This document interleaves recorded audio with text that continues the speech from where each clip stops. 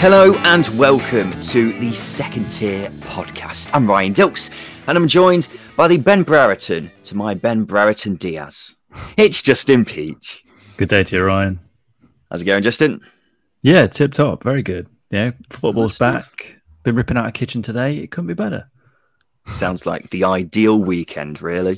On the show today, we've been busy over the summer, striking deals, splashing the cash. We've got one of our new signings with us today. It's Louis Bent from the Baggies podcast. Louis, how's it going? I'm very well, thank you both. Are you both all right? Tip top. Tip top. Also making his debut is Dan Weldon from the Peterborough podcast, The Yellow Block. Dan, how are you going? Yeah, not bad, chaps. Thanks for inviting me. I'm glad to be here. No problem, my man. Welcome to the number one championship-specific podcast, the Second Tier. Thank you for joining us wherever you are. The best league in the world is back in our lives, ladies and gentlemen. What an opening weekend as well. Plenty of entertainment all around. In the show today, we'll go through all the games from the weekend, talk about some of the news from the past week, and then finish off with the return of Simon Grayson's Hateful Eight right at the end. So we'll start off with a cracker of a game from Friday night. Bournemouth v West Brom. It finished 2-2. Callum Robinson amongst the goals. This was a great way to start off the season. End-to-end football, fast-paced. Louis, from a West Brom perspective, I imagine the most pleasing part of the game was how good the Albion looked under Valérien Ismaël's style of play. I think definitely that's the case.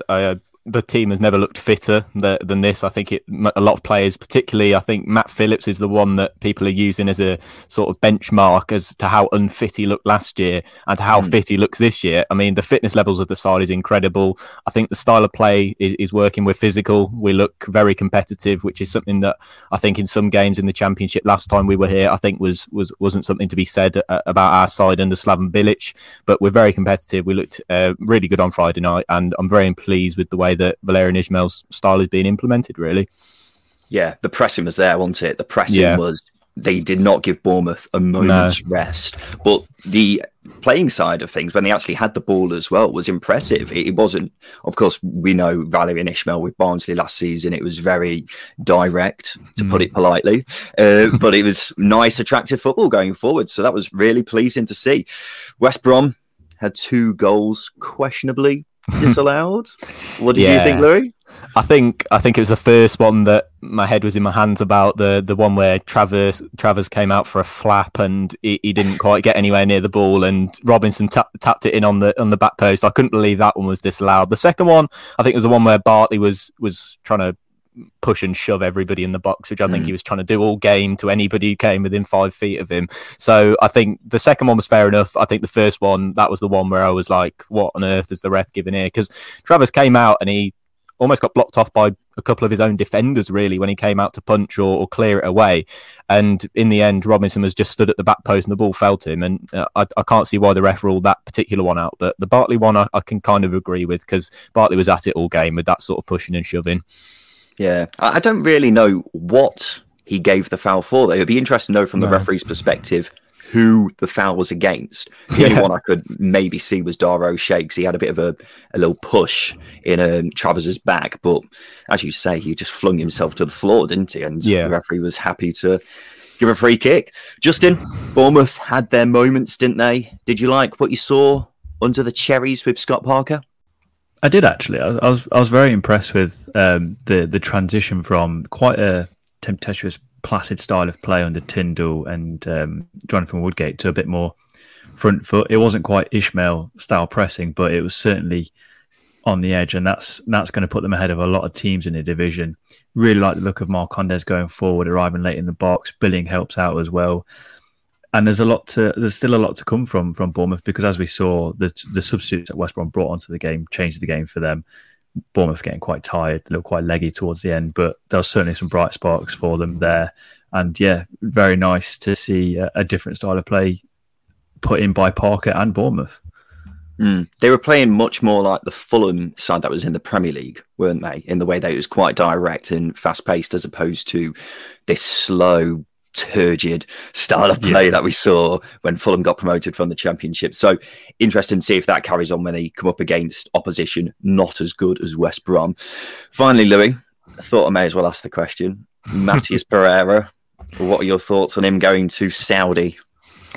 I thought he was better than that, to be honest. I had higher expectations of Pereira. I thought he looked like a guy. He really enjoys his football. He looks like he really enjoys a challenge, but he seemed to do quite the opposite of that by joining Al Hilal. I get from a money perspective, he's effectively, I think, nearly tripled his salary there. So obviously, getting that money in for him and his family is going to be great for him.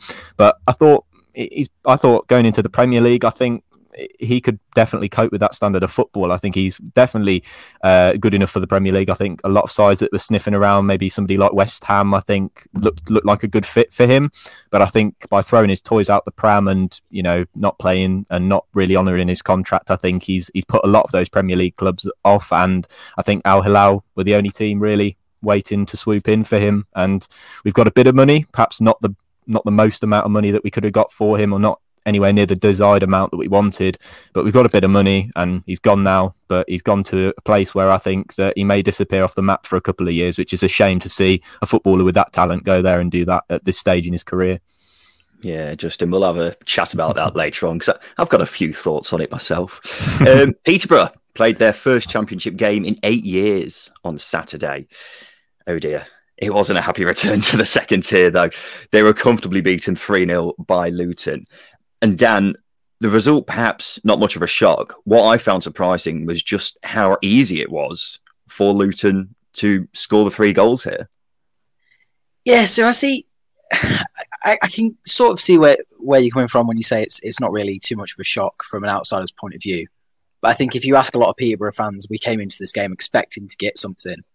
We've recruited quite well over the summer. We had a team that we all thought was good enough for the next level last year.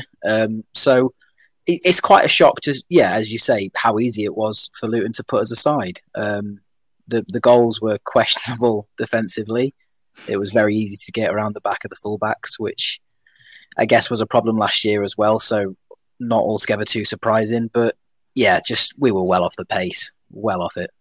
Yeah. Well, why were Peterborough so bad? I was looking at Jonson Clarke-Harris, and I know he's only played, 45 minutes in pre-season, so he might not be fully fit. Is there any other reasons why they were just so poor? No, I think you've hit the nail on the head. It's not just Clarke-Harris, it's everybody in the squad. Everybody's well off fitness. Not really too sure why. Maybe the celebrations for promotion went on a little bit too long over the summer and we didn't get back in time. But no, there's some serious pace lacking, some serious output lacking. I guess the exact opposite of what West Brom came in. You know, the energy is there, the fitness is there. Ours is not, and I think it's going to take us a little while. And obviously, we're missing players through injury, which doesn't help. But it's not looking good so far. Yeah, it's a rocky start to life back in the Championship. We criticised Peterborough, Justin, but Luton, they were quality, weren't they? Well, there's the difference, as Dan mentioned, the fitness wise. Luton were relentless. They attacked relentlessly. They were really impressive going forwards. The signings seem to have settled in quite nicely. There's a lot to smile about from a Luton perspective. And Fred Onyedinma, oh my God, what a game he had! 2 assists, he had 3 shots, scored a goal, 10 dribbles completed. He was on fire, and it's his sort of recruitment that it goes under the radar because they're not big signings, are they? Not big name signings, but players like that come in and improve a Luton side as they are. And going back to the game, it showed that they were a step ahead of Peterborough, as I say, in terms of fitness preparation. They were quite far ahead. Onyedinma is quite a big name in terms of length, if that's what you mean. Big score in Scrabble, yeah, but I'm talking reputation, not length of letters. I think it's a big name signing. Dan, has this result made you less confident about staying up this season, or are you kind of just thinking first game, not lacking a bit of fitness? I think I'm not sure what I think, to be honest. It's definitely a rude awakening to the standard of the league, and obviously we know it's a massive league and we need to come in prepared. But I think once we've got our big names back, obviously Jack Taylor is a very big focal point in the midfield. He controls everything, and we struggled with that in last year. So once he's back, I'd like to think that we get a couple of results with him in the side, and hopefully Josh Knight moves into defence, not playing CDM. So it's tough to take, but I think we've got a good enough side if you sort of factor in everything, and we should, come the end of the season, be in a reasonable place. It's game 1 of 46. It's not over yet. And we're going to keep a tally in this show of how many times I say it's only one game in, because I imagine I will say it quite a few times in this show. Louis and Dan, thank you for now. We'll come back to you both a bit later on to play Simon Grayson's Hateful Eight. Shall we go on a trip around the grounds, Justin?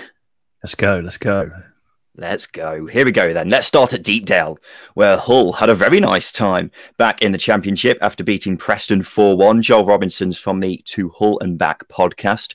What a result for the Tigers, Joel. Yeah, it was an unbelievable performance considering we've just come up from League One. I was expecting us to be in a lot more of a more physical battle, but with Preston starting off well, we struggled and then got into the game, and we were just miles too much for them, which looks good for us as we're going into our next game on Saturday against QPR. Hopefully we can repeat the performance. Yeah, it was an unbelievable performance, wasn't it? Were you surprised about, I don't want to say easy, but it's the only word I can think of, how easy it was? Not particularly. I think as a team we're a very solid unit, and Preston haven't been too great this past year through the pandemic. Whereas we just kept getting better and better as the season went on last season, and we looked like we were going to carry it on, which we have. So hopefully we can improve game by game, more performances like that, because we're going to come up against miles harder teams than Preston over the next few weeks. And Joel, Keane Lewis Potter, he's someone we've spoken about on the show recently, but he might not be very familiar to plenty of Championship fans. Just how much of a player is this lad? For me, Keane Lewis Potter is probably a better academy player than Jared Bowen when he came through the system, so it wouldn't surprise me if Keane Lewis Potter keeps getting better and better and ends up in the Premier League, hopefully with us in the next couple of years. But if not, I can definitely see him getting into a mid-table Premier League team easily with how he's been playing. He just keeps improving every single game, taking on players, making right backs look silly just for fun, really. And the goals and assists will come as well as the Championship season goes on. He managed to get a goal and assist yesterday, so hopefully that's the start of a rather large tally for him. Thank you, Joel. Yep, Justin, Keane Lewis Potter, what a boy.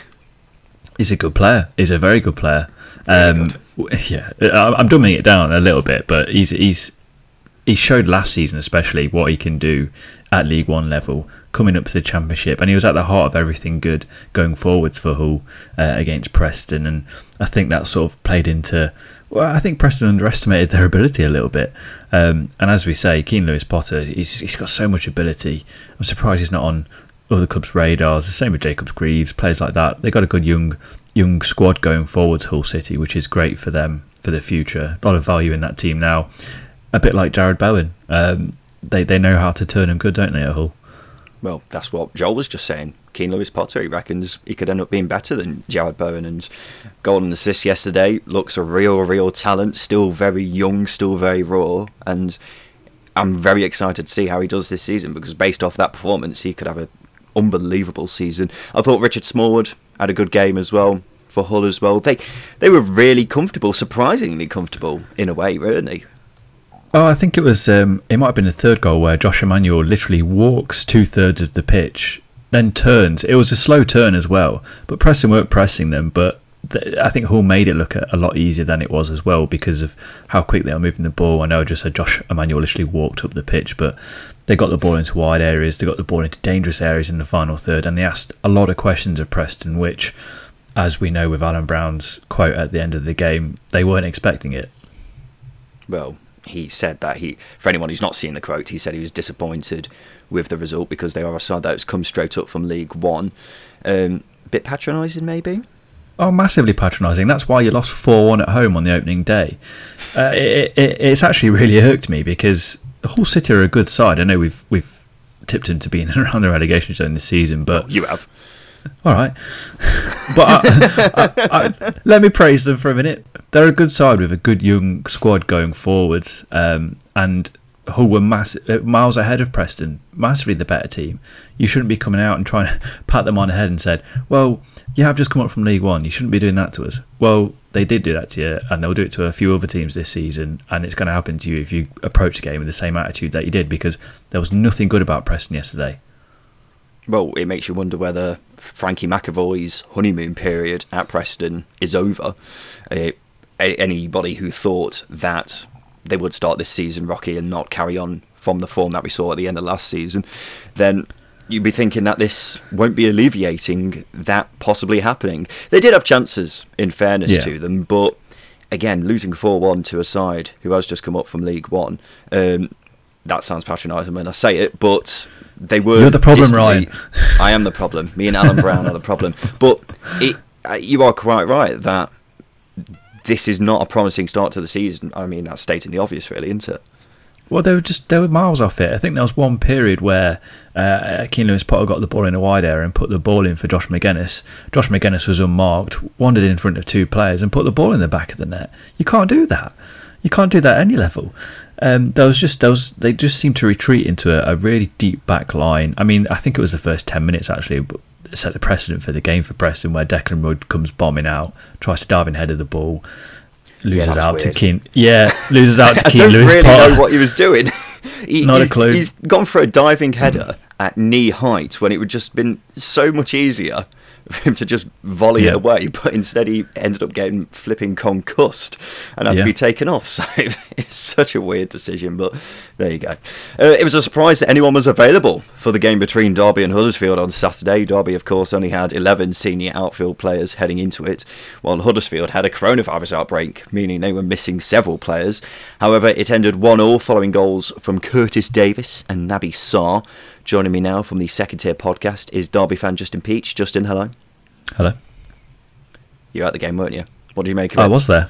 It was, I tell you what, considering that Huddersfield were ravaged with positive COVID cases, Carlos Corberán wasn't at the game either, and Derby obviously don't have a squad. It was a good game of football with some good football being played. I was obviously very surprised with Derby. I think most fans would have expected getting an absolute panning. And I was pleasantly surprised with how composed Huddersfield looked at times as well. I think one player in particular, Sorba Thomas, was incredible. It was one of the best games I've seen from an individual for a long time. I've not been at a game for 15 months, so best performance I've seen in person for 15 months. He looks very good. His delivery is impeccable. Huddersfield were not relying on him, but he was the main threat going forwards for Huddersfield. And Derby looked sharp on the break at times. Louis Sibley, when he came on, I think he changed the game a little bit in Derby's favour. As I say, very, very even game. Very, very even game. Well, with Huddersfield missing players and Carlos Corberán not being there, it's kind of hard to decide what to make of the performance, really. They didn't really show anything for me that will say they won't be in a relegation battle this season. It is only one game, as I say. So we'll see. We'll have to see whether that's the case in a couple of weeks' time. But obviously there was a lot of curiosity about how Derby would look with so few players available. You look at the starting 11 that played, it's not actually that bad, really. No. The bench was made up of kids. But if that starting 11 manages to stay mostly fit throughout the season, then they might have a chance of staying up. They might do. You're asking a lot of questions of poor 36-year-old Curtis Davis fulfilling a 46-game schedule. You don't want to play a high line with him, do you? Well, yeah, I mean, it's no disrespect to him. Yeah, him and Stearman are very old. I think a combined age of 80 or 79, which is very old. But they were very good defensively yesterday. Very, very good defensively yesterday. And I think Stearman at one point diving headed the ball, a bit like Declan Rudd, but he actually got the ball and didn't come off worse. Such as his heroic defending, and Derby are going to need a lot of that this season. And as you say, first 11, why not? They could avoid relegation, but it's unlikely because injuries are going to happen, suspensions are going to happen. From what you saw of the game, then, more or less encouraged about Derby this season? Probably more encouraged. I think if you add to that side, it could easily compete to get out of a bottom 3 relegation battle. I think it just needs a little bit more depth, probably a little bit more quality. Yeah, it's an understatement, but that's me in general, isn't it?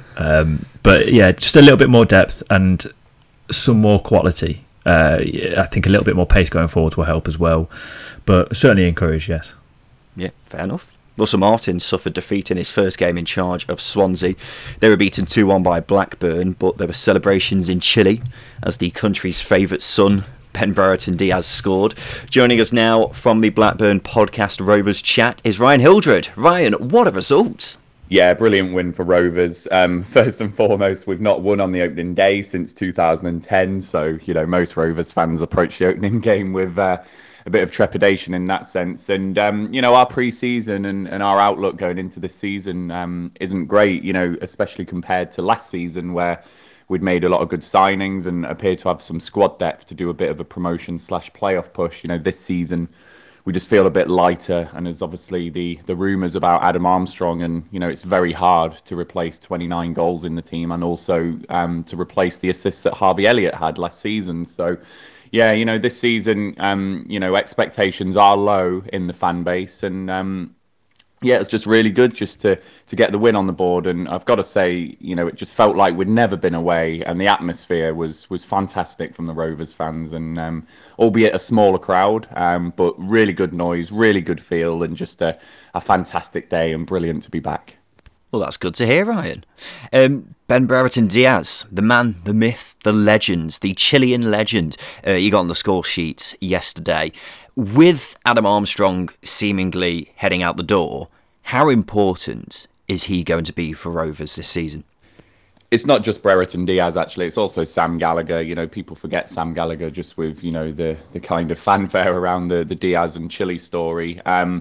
Mowbray signed both of those for a combined fee of £12 million. So really, if we do lose Armstrong and, if it is just a cash-only deal and, we don't replace like for like in that sense, then Mowbray's just really got to trust those two strikers to deliver the goods. And, perfect start to the season last season with both of them scoring. Brereton Diaz in particular just looks a newfound player. There was a moment yesterday where he tried a shot from outside the box and it trickled just wide, but the fans' reaction was extremely positive to that. It was like, ooh.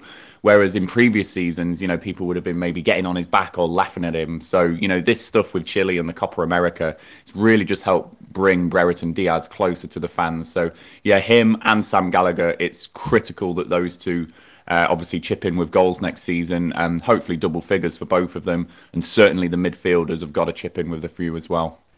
Yeah, and Ryan, we had Blackburn to finish 18th in our league table predictions, and I know you weren't expecting too much from Rovers this season either. After this win, are you feeling a bit more optimistic, or are you just staying cautious? Because after all, it is just one win, isn't it? I'm still cautious. I think one thing that, I've not changed my opinion of is, the starting 11, even without Adam Armstrong, is a pretty decent starting 11. And that proved yesterday, obviously getting the win. It's the options from the bench. It's the wider squad depth. It's when the injuries set in and, the suspension set in. That's where we'll be tested. And, we have got some great academy prospects coming through once again from the under-23s. And who knows, they might surprise us. They might do a little bit of that, what Marcus Rashford did at Man United when he first broke through. They could really take it by storm. So I'm still cautious. It is just a win on the opening day. When it gets into, games every Tuesday, Saturday, and that squad is tested out, that's possibly where we'll come up short. But I tell you what, the fight that the team showed yesterday, the backing that the fans gave, it's done a little bit maybe to prove, people like me wrong who have got us down in that 18th, 19th position. But still cautious and still expecting lower bottom half, really. Thank you, Ryan. Yeah, this was a funny game to watch, really, Justin, because Blackburn had so many chances, but they all came from Swansea mistakes. And it was just Swansea repeatedly trying to pass it round at the back and then giving the ball away, and Blackburn were given a golden chance. It was just crazy how often it happened.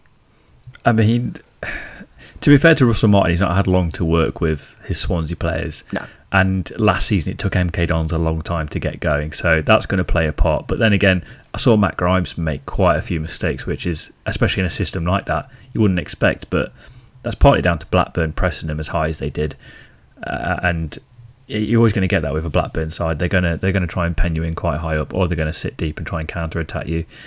In this scenario, they smelt blood with a team not quite there in terms of style of play, and they punished them. I've never seen that many shots on target, I think, in an opening game of the season before. It was, astounding. Yeah. And the crazy thing is, Swansea had 72% possession. Yeah. And still, Blackburn just had chance after chance after chance coming from Swansea mistakes at the back. And I expect that possession stat to be quite a regular theme throughout the season for Swansea. But it is going to take time for Russell Martin to implement his style of play, because these players are going from Steve Cooper ball, which wasn't the most attractive style of play. I think that's fair to say. Having said that, some of these players were playing under Graham Potter, which was a similar kind of play, style of play. So, yeah, it's going to take a while for Russell Martin to get it right, but it's got to improve a lot quicker than from what I saw in that game yesterday. But same question for you, Justin, that I just asked Ryan. How important will Brereton Diaz be for Blackburn Rovers this season, considering it looks like Adam Armstrong is on his way?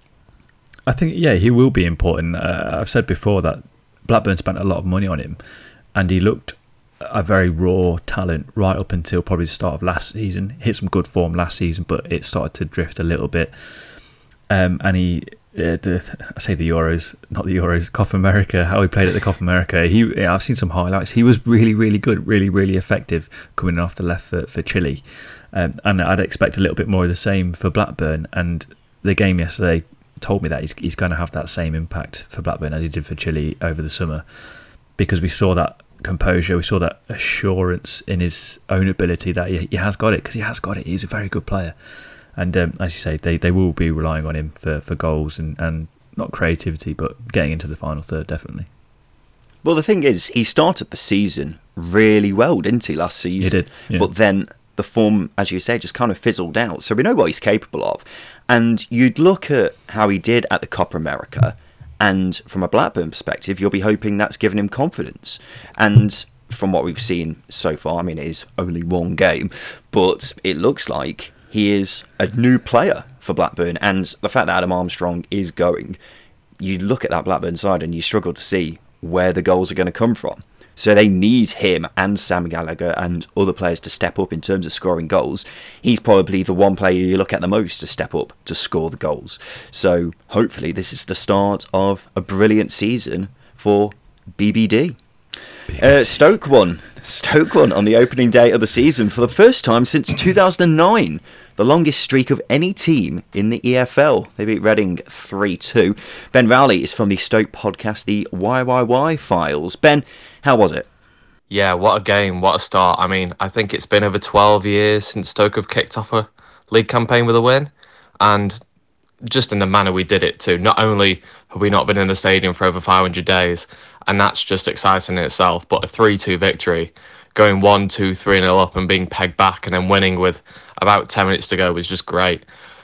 We played well as well, really. I mean, a little bit open defensively, but that could be excused by the fact that we've had a new defence again, with Ben Wilmot coming in as well. He played really well. Mario Vrancic has made the midfield so much more exciting. The 3-5-2 with Brown and Fletcher up front seems to be working for now, but having the option to bring on Sam Surridge is really exciting compared to Sam Vokes last season, and it's worked. I mean, I did expect us to win this game, but to do it in the manner we did, and the fact that we've been pegged back too, shows great mentality, and just a great watch. Yeah, and you mentioned Sam Surridge. Plenty of eyebrows were raised quite high on the head when he signed for $5.5 million from Bournemouth. What did you make of the signing, and how did he get on in this game? Yeah, when I saw the fee, $5 million was just insane. It does turn out that the fee does look to be more like $2 million, which is good, and perhaps the $5 million are unachievable add-ons, which does seem very Stoke. But the exciting's a good one. Having not known really anything about him when he signed, I've been asking Bournemouth fans and having a look at yesterday. He seems to be somewhat of a target man that can link up play, but also he loves to play in behind and a bit of a poacher in the box too. I mean, it was a great finish yesterday to get the victory, and he's certainly got a point to prove. You could see that. Perhaps didn't get the chances at Bournemouth that he wanted, and he will get them at Stoke. I don't know how many he'll get if we bring in another striker. I know we're looking at Liam Delap, and that's extremely, extremely exciting.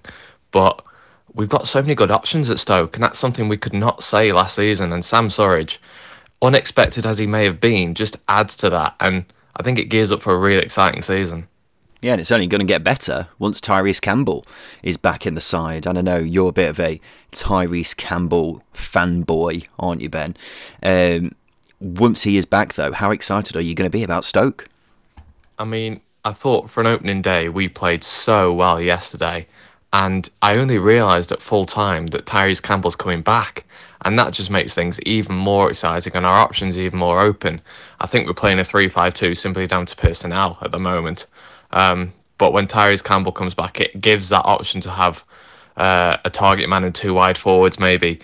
It gives that option for people to come off the bench, not necessarily Tyrese Campbell I expect him to start, but people like Surridge, Brown with pace is, again, very exciting. If we sign another striker, very exciting. Sounds like we're in for a holding midfielder as well, which I don't think Allen suits that role. He played it yesterday, and his tendency to press does leave holes at the back, and that, I think, explained what happened yesterday for the 2 goals as well. But watch out for Stoke this season. I know you tipped us as dark horses, and I can see why. Depends how the transfer window finishes, but yeah, I'm really excited this season. Thank you, Ben. Yeah, a really promising performance from Stoke, Justin. It was, I was pleasantly surprised, to be honest. I thought there'd be a bit of reservation in their play, maybe a little bit cautious at times and disciplined, but they were quite open. There was a lot of flair going forward. Nick Powell, Mario Vrancic, it's a very good pairing to have in an attacking sense. And then you put a goal scorer in front of him in Sam Surridge. Yeah, that's a very nice trio to have going forwards. But they were a threat from set pieces. Jacob Brown worked his socks off. It was a very good all-round performance. I think the only criticism you'd have is conceding the 2 goals and possibly letting Reading come into the game on one too many occasions. But yeah, a very good, slightly chaotic performance from both teams, really.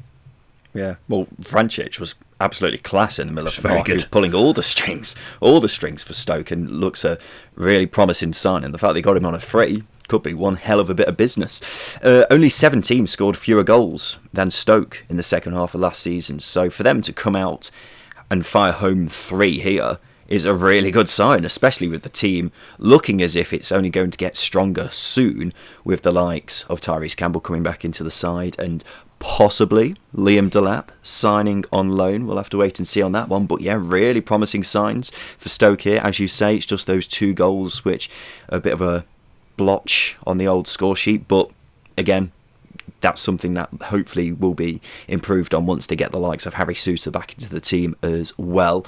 I didn't think Reading were too bad, actually, considering they lost. I don't think there's any need for alarm bells to be ringing here. Do you think? No, definitely not. I was impressed at times with them. They played some good stuff at times.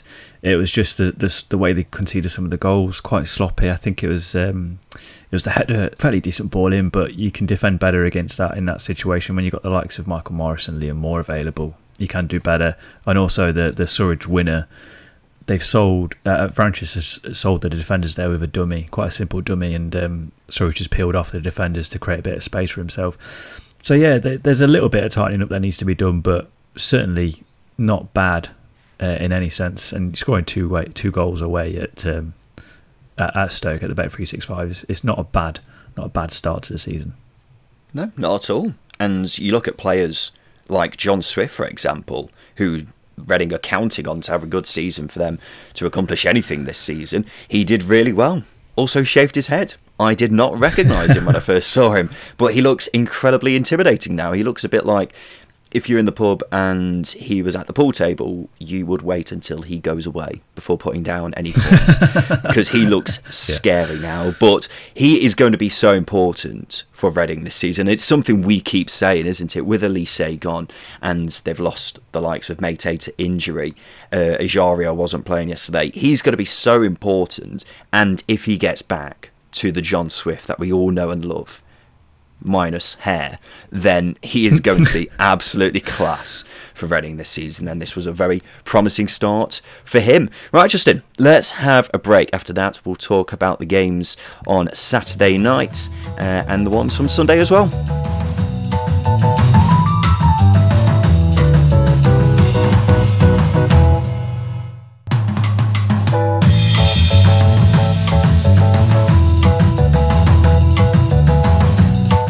Welcome back to the Second Tier podcast. So there was a big shock on Saturday night as Sheffield United were beaten 1-0 by Birmingham thanks to a header from Maxime Collan. I'll start off by saying an 8 p.m. kickoff on a Saturday night is a horrible idea. It's an absolute disgrace, and I completely condemn it. But there we go, Birmingham. Very, very solid here, Justin, and good value for the win. Absolutely, they were. They were great. They looked really assured in that 4-4-2, almost a 4-3-3 at times, because Chong was drifting around, sometimes coming over to Biela's side. Yeah, really, really good performance from Birmingham City, I thought. And they have this uncanny habit of spoiling opening games for promotion contenders, don't they? It's great fun. Yeah, they were shitting all over Brentford's parade for 2 seasons in a row, weren't they? God, they must have a pretty good record on the opening day, old Blues. But they were class here. They restricted Sheffield United to shots from distance pretty much throughout the whole game. Promising debut from Chong, Biela, Collan providing width were really good as well. Really, really good. And it's a very promising start to a first full season under Lee Bowyer. And again, looking at Blues, thinking, I'm quite excited about seeing what they can accomplish this season. So well done to them. I was quite shocked at how bang average Sheffield United looked, because, as I say, restricted to shots from distance, and considering the players they've got available, I'm not sure that's really good enough. Yeah, I think Jokanovic shot himself in the foot by going, well, he opted for pace, it felt like, with Mousset and Burke either side of McGoldrick. I'll say this as well, Burke starting up front when you've got Brewster, Sharp and McBurney on the bench is weird. This is what I'm getting at. He opted for pacing behind a Birmingham City backline that are going to want to play deep against you, because they're going to want to restrict the space in behind him, because they know that they're going to be exploited at times.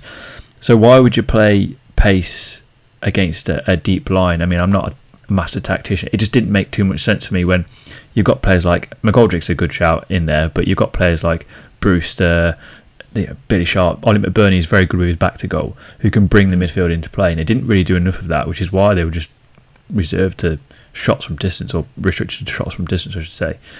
So yeah, really disappointing, I think, from Sheffield United's perspective. I just expected a lot more from a team with so much talent.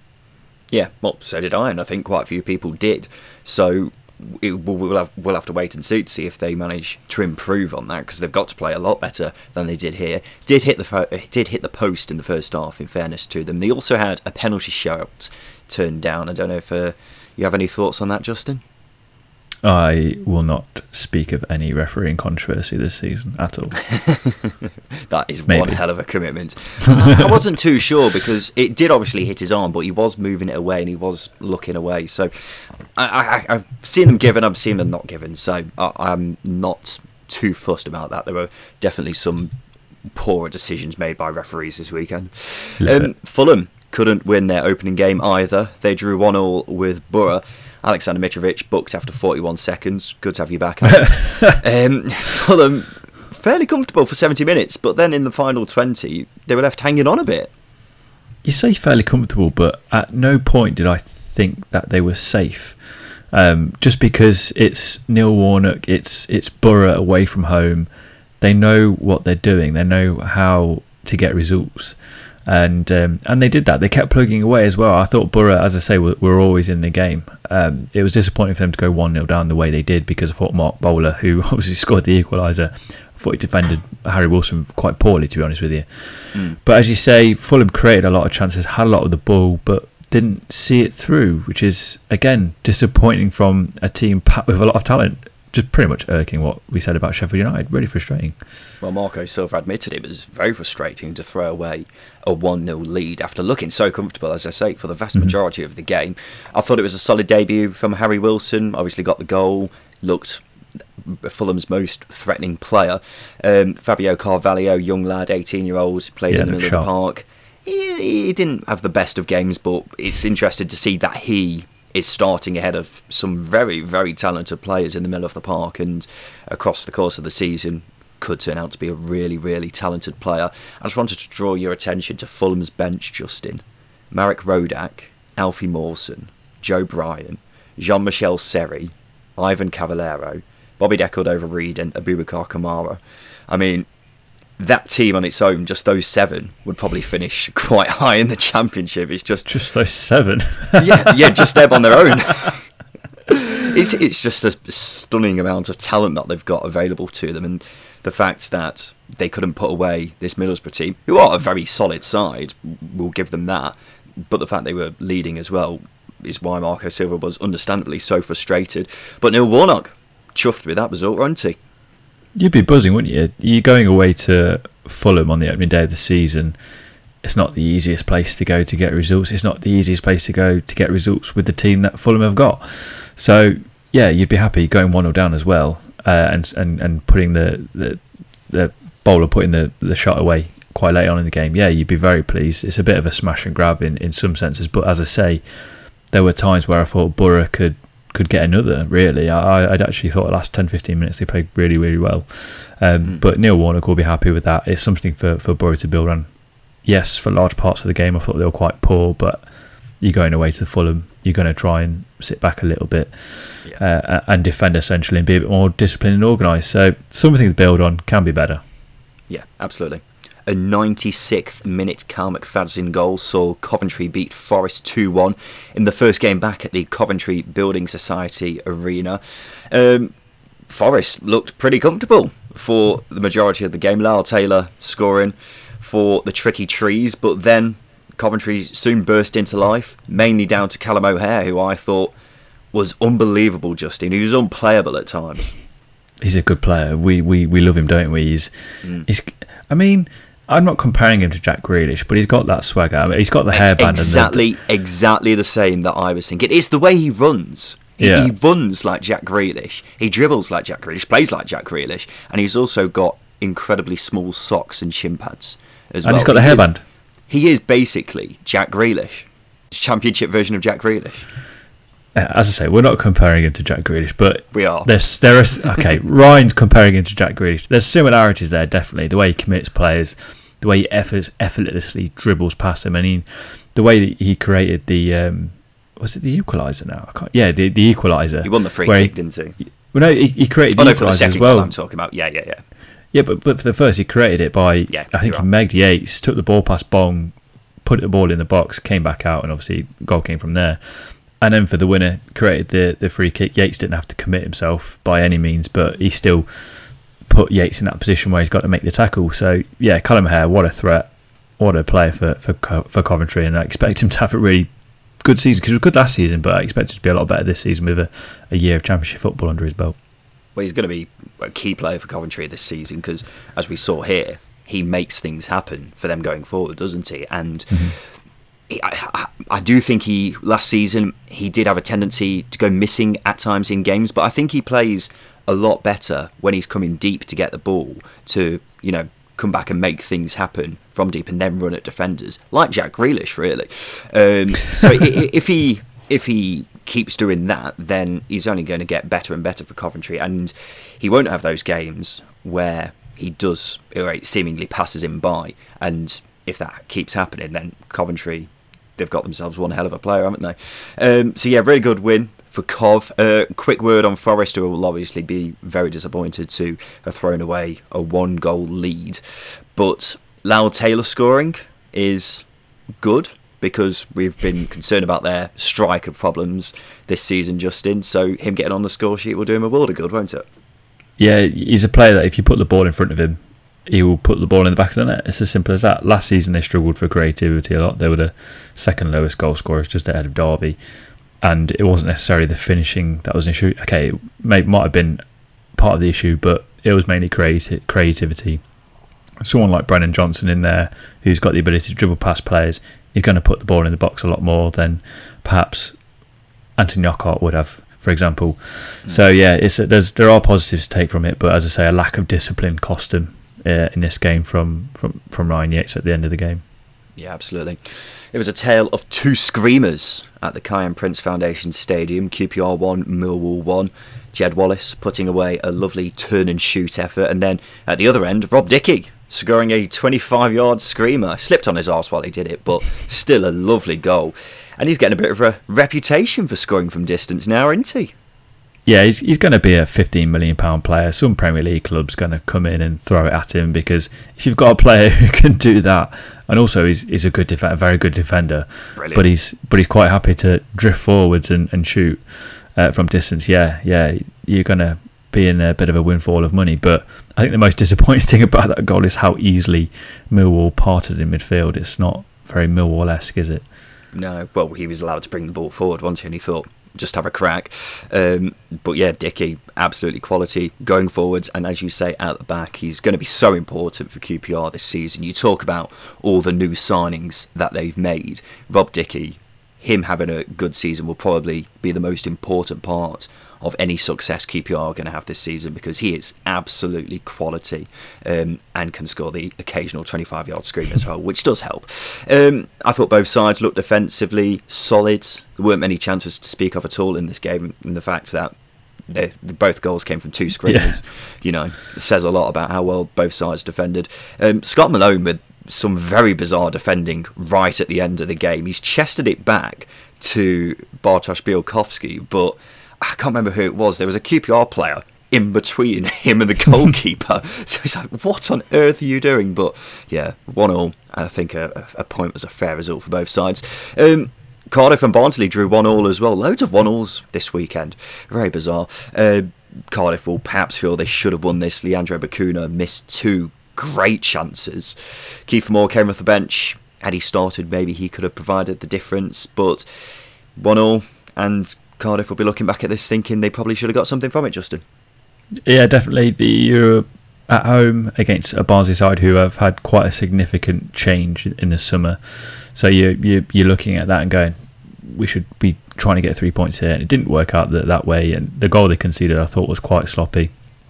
Benson picking up the ball from deep, which a lovely ball into Sibic, but Sibic's got a lot of space and time to run into, which was obviously vacated by the wing back, and close down a bit sooner. You come away with 1-0 win, so not too bad, but not good enough.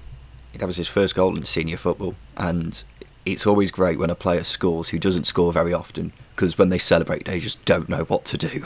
It's very funny to watch. But it was interesting that Barnsley went with 3 at the back, considering we were kind of expecting Marcus Schopp to go with 4 at the back, because that's basically what he's done throughout his whole career. But he's gone back to Ishmael's starting setup, which will be interesting to see if that carries on throughout the season. And Callum Stowles filling in the Alex Moura role as we expected. He's got some big shoes to fill, but he's a very, very talented player. The Berry Baggio, as he's well known. And finally, Justin, Blackpool picked up a point away at Bristol City after a 93rd minute equaliser from Shane Lavery meant they drew 1-1. Nigel Pearson said after the game that they should have won. Difficult to disagree, really. Aside from the goal, they had 3 really good chances, and Blackpool didn't really have a sniff until the equaliser, did they? No, there was a couple of moments where Blackpool were knocking on the door once Bristol City went up, but it wasn't anything significantly to worry about. I think the key thing here, and okay, it's disappointing that you don't come away with 3 points, but the amount of chances Bristol City created, it must have been an absolute whirlwind for supporters in their stadium, not being used to that for a while. I'm sure they created more chances in this game than they probably did over the course of 5 or 6 games last season. They had 8 shots in the area, which, again, for Bristol City, might have been nosebleed territory, but a lot of positives for them to build on, definitely, and probably more so than some of the other teams that picked up 1-1 draws this weekend. It's progress, isn't it? And exactly. That's all you can have after what was a disastrous second half of the season for Bristol City, but they're going to come up against tougher teams than Blackpool in the next few weeks, so they'll have to adapt to that. Final points on this game, Justin. The flipping camera angle at Ashton Gate, it annoys me so much. It is so high. It seems to be getting higher. It's clearly on a what are they called, like the cherry pickers? So they're just gradually just going up and up and up. It'll be on the bloody moon soon. It's so disorientating how different this camera angle is compared to every single stadium in the country. I hate it. Hate that camera angle. Anyway, now it's time for this.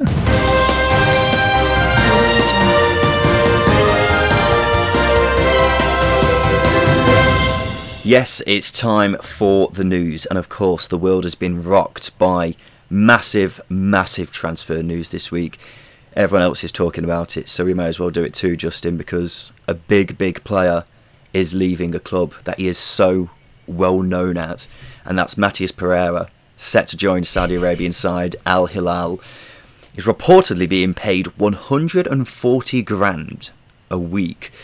He's obviously linked with Premier League sides, wasn't he, Justin? But going to Saudi Arabia, do you think he's made the right decision? It doesn't scream ambition. I think he's a player who has got the talent to play in the Premier League. He showed it at times for West Brom last season. Just a shame that, I mean, even his statement that he brought out really bothered me, because he was saying, I'm not giving up. I'm still fighting, or whatever he said. I'm still fighting, but I want a lot more money, so I'm going to go for the money. Yeah, it's really disappointing. Not too happy with it. It's actually annoyed me quite a lot, Justin. Yeah, and I imagine there are a few Albion fans who are annoyed by it too, because Pereira made it very clear that he wanted to leave, and that's fine. The statement was contradictory at times, but whatever the case, the man wanted to go. But why to Saudi Arabia? Yes, you're getting paid a shitload of money, but he would have still got paid a lot in the Premier League. Not as much, but still paid a very healthy amount. And he'd still have a career, because for me, moving to Saudi Arabia just says, I don't care what I accomplish in my career. All I care about is making as much money as possible. And if that's what he wants, then, I mean, fair play to him, good luck, but it just seems like a massive waste of talent, considering we all know what he's capable of. But, you know, he's made his choice, and it's a bad choice. Sam Surridge has left Bournemouth to join Stoke for £5.5 million. A fan of the move, it's just £5.5 million, Justin. It's quite a lot of money, £5.5 million. But I think for that, you're getting a player who's 23 years old. He works incredibly hard. He's got a good goal scoring record compared to the minutes he's played. I think he was massively undervalued at Bournemouth last season and underused, actually. So it's a great shame that they didn't allow him to kick on. And I think this move to Stoke is a big one for him, and a good move for him as well. So £5.5 million well spent for me. I just think it's an awful lot of money for a striker who's fairly unproven at Championship level, but we all know he's got talent. It's just about seeing whether he can actually, contribute goals regularly in the Stoke side, but good luck to him. Crystal Palace are reportedly in talks to sign Adam Armstrong from Blackburn. Sky Sports say Southampton are also in the mix. Seems almost certain like he's going, doesn't it, at this point? And I think Blackburn are more than happy to take the money because they need it. Forest have signed Philip Zinkernagel on loan from Watford, a move you're a big fan of, Justin. I love Zinkernagel. I absolutely Zink do. Dog. And Zink Dog, yeah, it's weird. Zinky boy. Some weird nicknames we'll give players this season. But I'm really surprised that Watford are allowing him to go. He's a player that can cover multiple positions in midfield, out wide, centrally. Got a lot of creativity, and he's going to add something that Forest don't have, which is creativity. Yeah. Well, I'm the same signing. as you. I'm surprised that Watford let him go, considering he played so much for them when they got promoted, but it's a massive signing for Forest. Ex-Wednesday winger Adam Reach has joined West Brom on a free. Ex-Wednesday defender Tom Lees has joined Huddersfield on a free. Daniel Everson, the goalkeeper's rejoined Preston on loan from Leicester. Exeter winger Joel Randall has joined Peterborough, 21-year-old. Looks a very handy player. And Derby have signed Curtis Davis, Ryan Alsop, Richard Stearman and Ravel Morrison. You a fan of that, Justin? It's just, we need bodies. We'll take anything. Just human beings. Just human beings. Yeah, just anything that breathes. To sign them up, we'll take it. I'm going to be interested to see how Morrison does, considering he's signed for clubs in the past, hasn't he, and just not really played. But he probably will play at Derby, so I'm excited to see. Well, yeah, I'm going to be excited to see if he actually, makes that step in his career that he's been trying to do for quite some time now. Away from transfers, Mark Warburton has signed a new deal at QPR, keeping him at the club for an undisclosed amount of time. And Wayne Rooney has revealed he's been sleeping at the office at Derby's training ground to get them ready for the new season. I mean, fair play. It's It's an interesting one. It's just I don't want to speculate. He's come off the back of that night out. Is he sleeping at the office? Justin, stop. You're going to get us in trouble. Yes, say no more. Right, now it's time for the polls. This is the part of the show where we ask you 3 questions on Twitter to get you guys involved and get your thoughts on the general gist of whatever's going on in the Championship at the moment. So the first question was this. Matheus Pereira, what would you do? Move to a Prem side or Saudi Arabia, baby, big bucks? Justin? Oh, it depends what the tax is in Saudi Arabia. If it's favourable, then yeah, maybe I'd go and play there. Does that matter? Because tax is important, and if you get taxed less in Saudi Arabia, you earn more money, and it's nicer climate. Yeah, he's still earning a lot of money. What's your answer? I'd go to a Prem side, obviously. Yes, everyone else agrees with that. 79%, 21% said Saudi Arabia, baby. 8 p.m. Saturday night kickoffs. Don't mind them, or a terrible idea? I'm not really bothered. It's crap if you've got to go down to Plymouth, isn't it, as an away fan? I think it's a terrible idea. Who wants to be in a football ground at 10 o'clock on a Saturday night? That's a good point, yeah. It's just not ideal whatsoever. So, yeah, I'm not a fan. 55% said terrible idea. 45% said they don't mind them, which is fair enough. And have you ever slept at your workplace? Yes, no, or don't have a job? I work from home, so yes. Yeah, good point, yes. I actually have slept in the office, I think, when we were actually allowed in our normal office. Whatever the case, 59% said no, 24% said yes, 70% said don't have a job. Hope you get a job soon, guys. Right, those have been the polls. Now it's time for this. Hi, Simon Grayson here.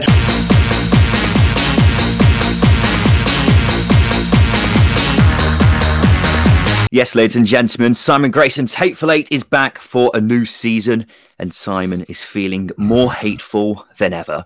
Welcome back to the show, Louis from the Baggies podcast and Dan from the Peterborough podcast, The Yellow Block. So I'm going to ask the boys here to name 8 of a certain subject, and all they've got to do is work together to name all 8. So, for example, if I were to say, name the last 8 clubs to win the Championship, and Louis would say Norwich, that's 1 down, and Dan would say Leeds, that's another down. But if Justin would say Derby, then he'd be out. So what you need to do, chaps, is give me all 8 answers without all of you being eliminated. So, Peterborough are back in the Championship after seemingly missing out on promotion for the last 25 years. Can you name me the last 8 teams to win League One? Any team who's won it twice recently, that only counts as 1 answer. Okay? Cool. Right. We shall go with Louis. You can go because West Brom haven't been in League One in a while. So we'll go with you first. See, I don't even know who came top. That's a good start. Last season, I don't even know who came top. See, that's tricky. I'm gonna go. I'll put my neck on the line for last season. I'll try Hull. I think Hull City.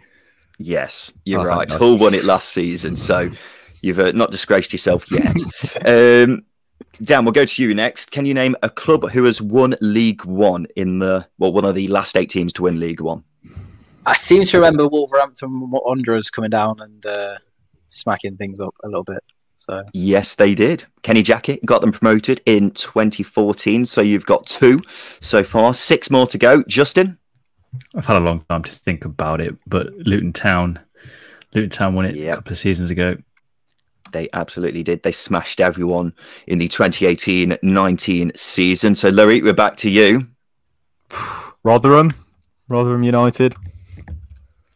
Unfortunately, Rotherham are not on there. No, they seem to finish second every time they're in League One, bizarrely. Never win it, though. So, yes, Louis is out. So, it's down to Dan and Justin. You've got 5 to go. Dan? I'm trying to toss up between 2, and I can't really sort of pinpoint one. I'm going to go with Sheffield United, because I think they went back-to-back. Yes, they did. Chris Wilder and his boys won 100 points in 2016-17. So, yes, Sheffield United is correct. You're halfway through. Justin, back to you. Did Blackburn win it? Under Tony Mowbray? They didn't. Oh, They God. didn't win it. I think they came second, but they definitely didn't win it, unfortunately. So Justin is out. That means it's back to Dan, and you're the last man standing. You've got 4 to go, and may I say, you look incredibly confident right now. Yeah, I'm not. I think Wigan won a couple of years ago. Yes, they did. They actually won it twice. They Yeah, won it in okay, so that's 2015-16 and 2017-18. Dan, you're going again. 3 to go. Southampton, because they went back to back as well, didn't they? Or is that too far Southampton away? are not on there. Too far away. That was 2011, was it? Yeah, not on there, unfortunately. So Simon Grayson's Hateful Eight is the victor. May I point out one of the ones you didn't get? Justin, what shirt are you wearing? Oh, crap. It's Coventry. Yeah. Yeah, Coventry won it 2 seasons ago when it was called off halfway through because of that pesky pandemic. Bristol City were another one, and Doncaster Rovers. They got promoted ahead of Bournemouth and Brentford in 2013, and look where all those teams are now. Jesus. So there you go. Unfortunately, Simon Grayson is laughing away in his evil lair somewhere, and he is the victor this week. Unlucky boys. I'm sure later on in the season, when you return back to the show, you can have another crack then and try and get your own back on Simon Grayson's Hateful Eight. But this has been the Second Tier Podcast, ladies and gentlemen. Thank you for listening wherever you are. We'll be back again on Thursday while me and Justin do a preview of the weekend's games. Our guest today, Louis Bent from the Baggies Podcast. Thank you for your time today. Thank you very much for having me on, gents. No problem. Dan Weldon from the Peterborough Podcast, The Yellow Block. Thank you for your time today. Cheers, lads. It's been a pleasure. No problem. This has been the Second Tier Podcast. We'll be back again on Thursday. I've been Ryan Dilks. I've been Justin Peach. Thank you for listening.